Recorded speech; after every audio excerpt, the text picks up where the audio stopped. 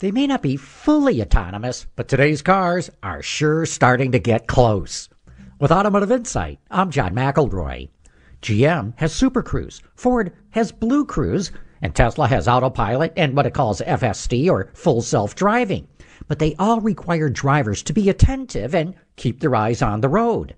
But Mercedes-Benz has Drive Pilot, where you do not need your hands on the steering wheel or your eyes on the road. For now, it only works up to 40 miles an hour, and it's only legal in Germany and Nevada. But the next generation will work at speeds up to 55 miles an hour. And then Mercedes will bump that up to 80. The point is, autonomous cars are coming in steps.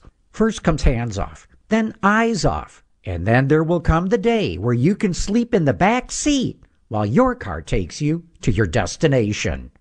With Automotive Insight, I'm John McElroy, WWJ News Radio 950.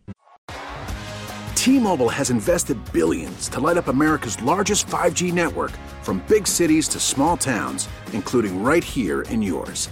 And great coverage is just the beginning. Right now, families and small businesses can save up to 20% versus AT&T and Verizon when they switch. Visit your local T-Mobile store today.